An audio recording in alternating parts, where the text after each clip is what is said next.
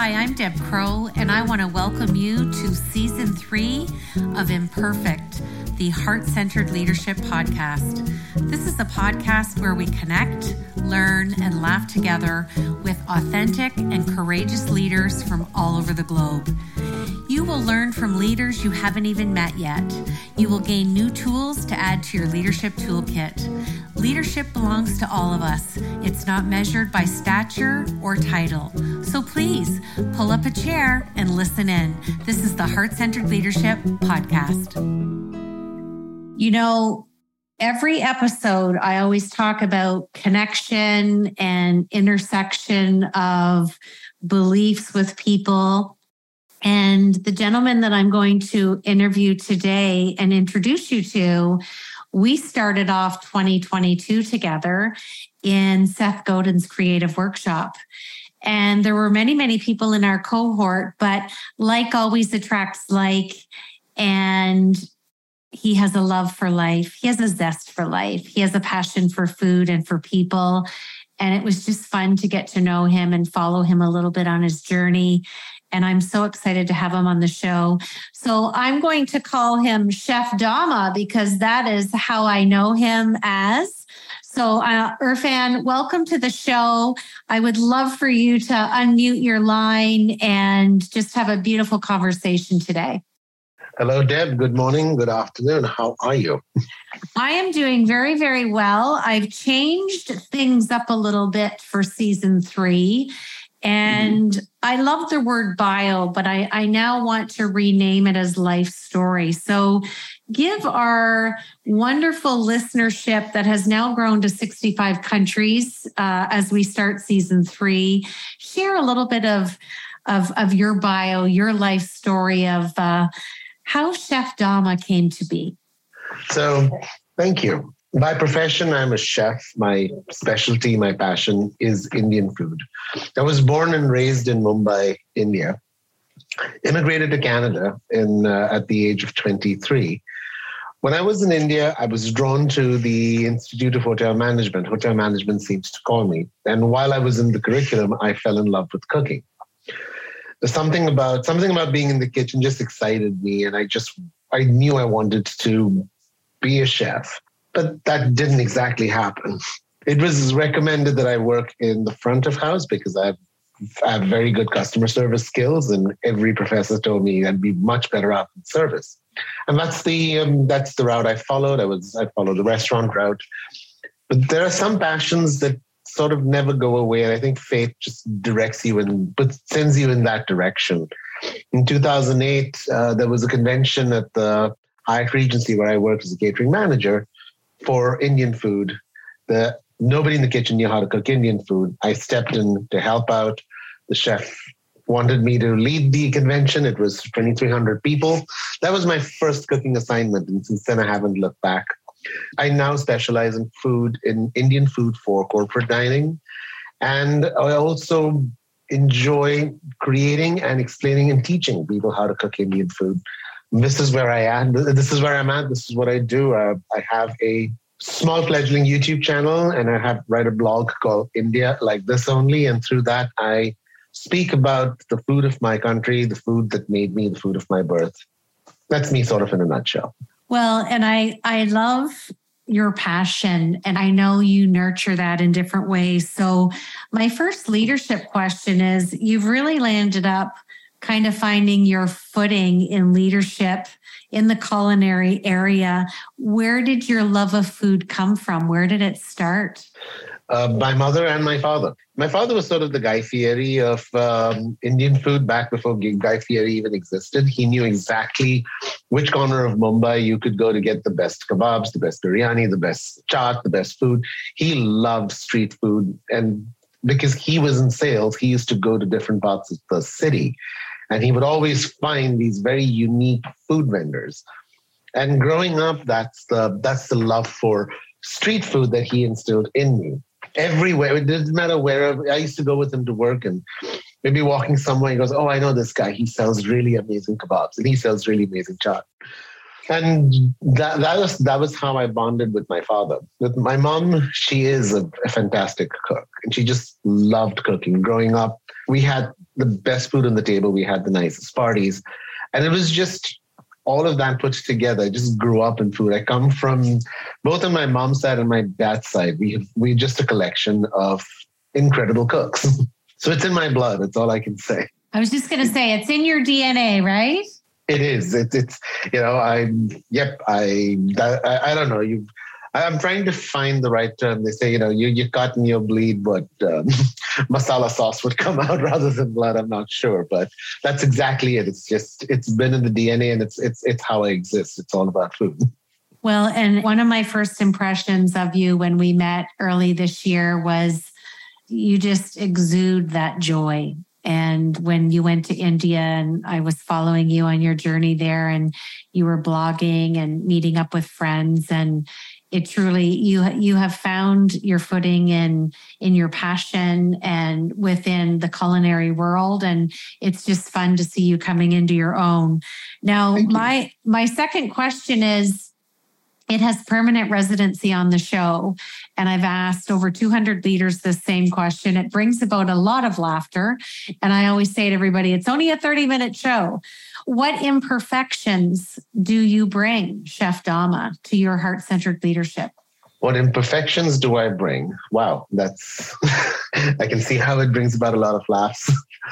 The imperfections that I bring is the basic knowledge, I suppose, that I know I'm not perfect. I'm one of those chefs that it doesn't matter how much experience I have, I still feel deep inside something's lacking, something could be better. And I guess it leads to me never being satisfied at times, which is kind of sad. It's like, I come with the approach, it's good for now. There's always something better, but there is always that desire, that lack within. It's a feeling of, I could always be better. Does that answer the question? It does. And it makes me think of, a continued conversation I've had with many leaders on the show.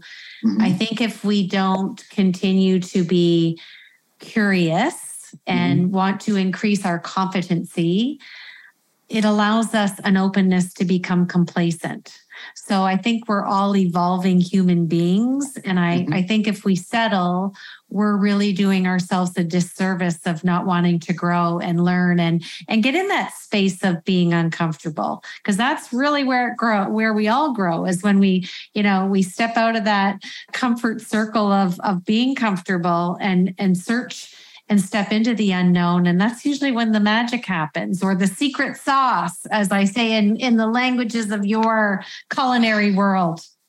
That's right, the secret sauce. And that is true. The pandemic that hopefully is behind us just kind of instilled that.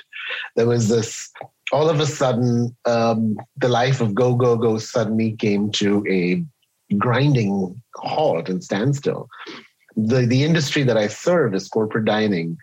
And with offices closing, my business and my need for existence just went away. And it turned things around quite violently, shall I say, to figure out a new purpose. And 2 years later, I'm glad that I think I have found, it's still not perfect, but I'm on the way to the next purpose. Well, and I think a lot of people can join you in that sentiment, in that feeling, that emotion, and what's next, and navigating unprecedented times. So it's nice to hear from yet another leader in a different sector, because I know I introduced you to David Dressler, and he's got an amazing story from the culinary world as well. And I think we all just had to navigate this and find our own path. And I think a lot of good has come out of it. And speaking of that, it's a nice segue into my third question. Okay. You landed up being asked to do a contract in the midst of all of this chaos globally. And I'd love for you to share a great outcome of COVID and what had happened to you. Well, so this was after I got back from India. Offices were still closed in the Bay Area, still considering sort of a hybrid work from home model. And some offices are coming back to work.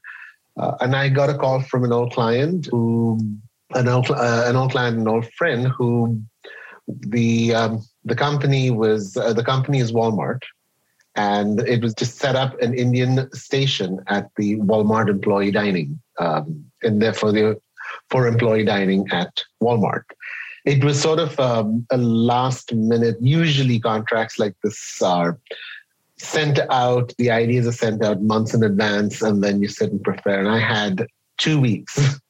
Like, we need you, do something, and it was rushing together to put something together for this employee dining program.